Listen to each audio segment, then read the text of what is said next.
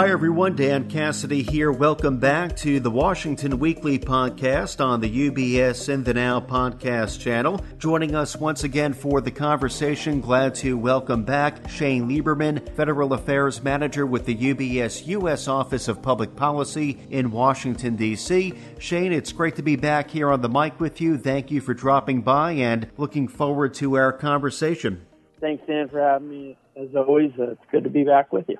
So, Shane, there's a lot to catch up on. Perhaps a good place to start is acknowledging how this week was the annual UN General Assembly, which takes place in New York. I have to say, as someone who works in New York, the presence was definitely felt. Witnessing diplomats, I know many heads of state gathered, including President Biden, to discuss a wide range of international matters. So what were some of the themes, focuses of this year's meeting, and did anything in particular stand out to you? Yeah, no, you're right. You know, with a summit like this in the UN, you have about 140 heads of state in attendance. But interestingly enough, President Biden really was the premier attendee of those heads of state, but you didn't have some of the other premier heads of state like France's Emmanuel Macron or Rishi Sunak from the United Kingdom or Xi Jinping from China, who I don't think has ever come. So, you know, you had some misses from that perspective, but still with, that many heads of state in one gathering, you cover a wide variety of topics. Obviously, the war in Ukraine and Russia's aggression was kind of topic number one, but you had a number of other things, ranging from climate change to natural disasters like the floods in Libya, to the violent crisis in Haiti, that were all issues that were brought up. Iran kind of tried to put the U.S. on its heel and, essentially trying to invite the U.S. to come back to the Iran-U.S. nuclear agreement from years ago. So, there was plenty to talk about, but I'm not sure how much progress was actually made. Well, interesting to hear some takeaways. You did mention Iran. I do want to follow up on Iran a bit later in the conversation, though. Hearing about the notable heads of state not in attendance, interesting to hear that, though among those in attendance this week at the UN was Ukrainian President Zelensky. This followed by a visit this week to Washington, D.C., where he met with congressional leaders. What kind of message did President Zelensky deliver this week, and what does the commitment to the war effort by the U.S. and NATO look like today? Yeah, no, I mean, I think it was quite stark, his appearance, and at the same time you had Vladimir Putin, who did not come and attend, because he actually risks potential arrest when he travels because of, war crimes committed by Russia.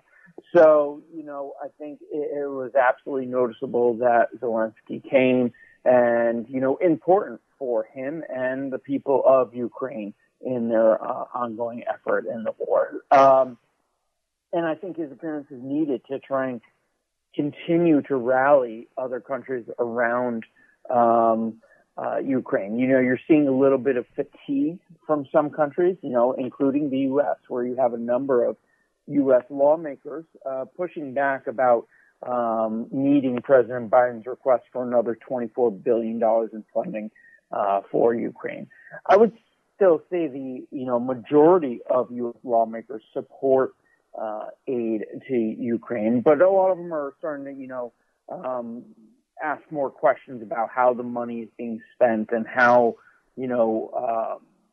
Ukraine plans to win the war, and just ensuring that they're getting value for the money that they're sending to Ukraine.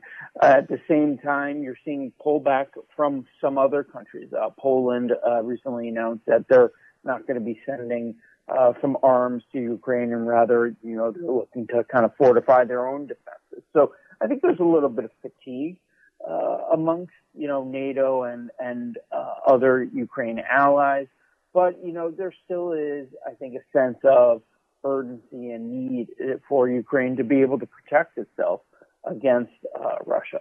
To that point, Shane, I did want to ask as a follow-up, a couple of weeks ago, we talked about, at that time, a potential summit involving Russian President Vladimir Putin as well as North Korea leader Kim Jong-un. That did, in fact, take place. What exactly came of that, and what are the implications? Yeah, no, that meeting did happen, and North Korean leader Kim Jong-un was in Russia for several days.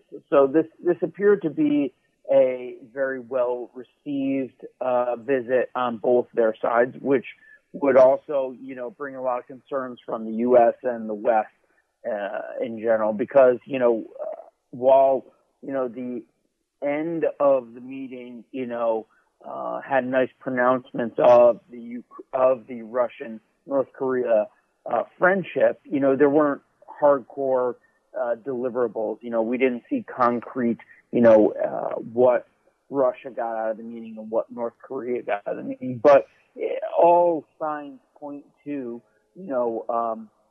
North Korea will be providing more weapons and arms to Russia for their fight in Ukraine. And, North Korea in exchange will probably be getting food, maybe medical supplies because they're still behind from the impact of COVID-19, and other technologies. I would note it was very interesting that, the leaders went to Russia's kind of launch pad for a lot of their rockets and spaceships.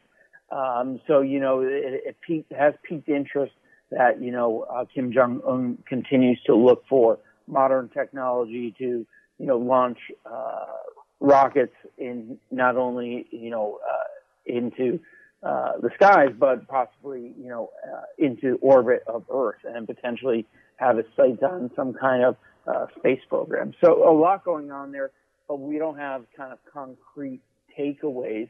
But I think that the takeaway for us is that relationship is strong, and, the West is very concerned about where it's going to lead to. Well, thank you, Shane, for providing some takeaways in terms of what we know. Unfortunately, not a step in the right direction. I do want to stick with geopolitics, follow up on Iran, because earlier this week we did witness 5 Americans released from Iranian custody, this in a prisoner swap, which has resulted in some controversy amongst U.S. lawmakers. So what exactly is at the roots of the controversy, and has this development at all improved relations between the U.S. and Iran? Yeah, I think first of all, it's always great to see Americans who wrongly detained, being reunited with their families. So I'm always grateful for that. But, there is a lot of concern from lawmakers of how this transpired. The U.S. and Iran didn't really engaged in kind of direct negotiations here. It was kind of through Qatar and other countries that helped facilitate this. And what you saw over many months was the U.S. kind of coming to the conclusion that, to move forward with this issue, but also the general Iran-U.S. relationship, it needed to unfreeze Iranian funds. So, preceding the release of these 5 prisoners, the U.S. unfroze about $6 billion in Iranian funds. And, I think you're seeing a lot of concern that essentially the U.S. is paying for the release of, hostages, even though they may technically be prisoners, they're all seem to be wrongfully detained. So, I mean, it's kind of almost a choice of words. So some see it as you're paying for hostages, right? And that leads to a concern that, you're encouraging Iran to take more hostages, essentially, so that they can continue to try and push the U.S.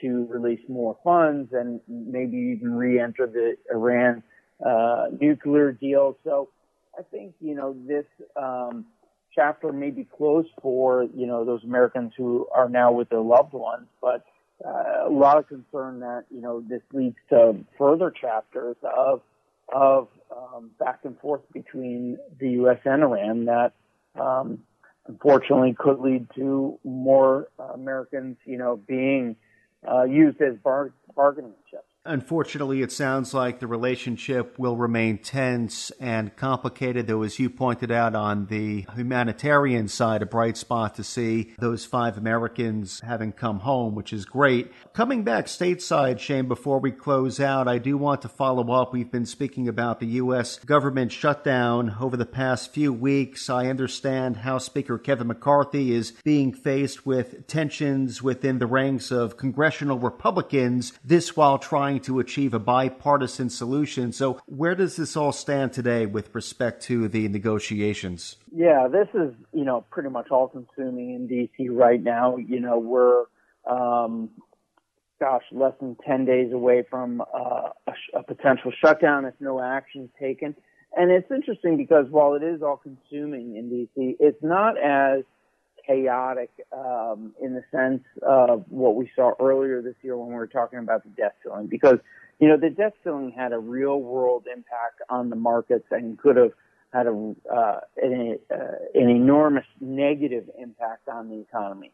If there's a shutdown, which is looking more likely, there is some impact on the markets and the economy, but it's not that big, so a little bit less concerned, but this chaos is growing by the day right now as Speaker McCarthy struggles really with just a handful of Republicans who remain defiant and trying to find the solution out of this. The overwhelming majority of House Republicans are really in agreement how to move forward, but it's literally about a less than a dozen Republicans kind of holding this up. So, how does Speaker McCarthy get himself out of this remains unknown. Does he have to make a deal with Democrats to get the sufficient votes? Do Senate Republicans, make a deal with Senate Democrats, and then essentially that becomes the deal that Speaker McCarthy and Republicans have to live with?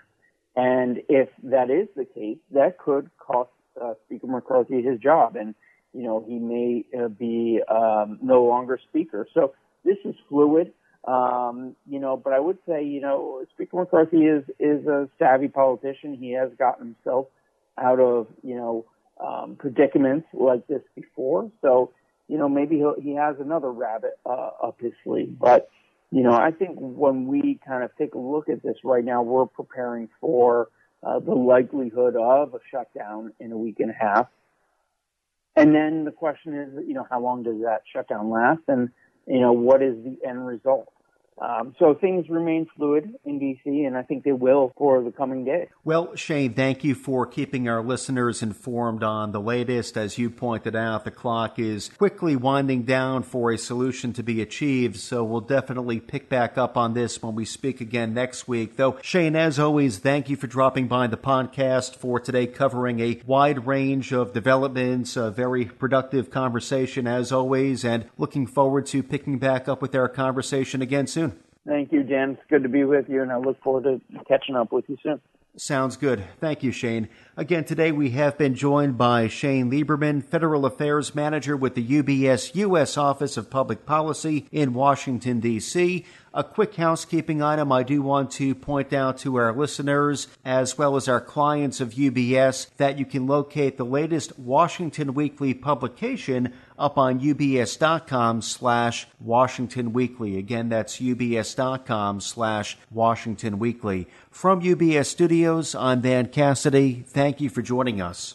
As a firm providing wealth management services to clients, UBS Financial Services, Inc. offers investment advisory services in its capacity as an SEC-registered investment advisor and brokerage services in its capacity as an SEC-registered broker-dealer. Investment advisory services and brokerage services are separate and distinct, differ in material ways, and are governed by different laws and separate arrangements. It is important that you understand the ways in which we conduct business and that you carefully read the agreement and disclosures that we provide to you about the products or services we offer. For more information, please review Client Relationship Summary provided at ubs.com/relationship summary or ask your UBS financial advisor for a copy.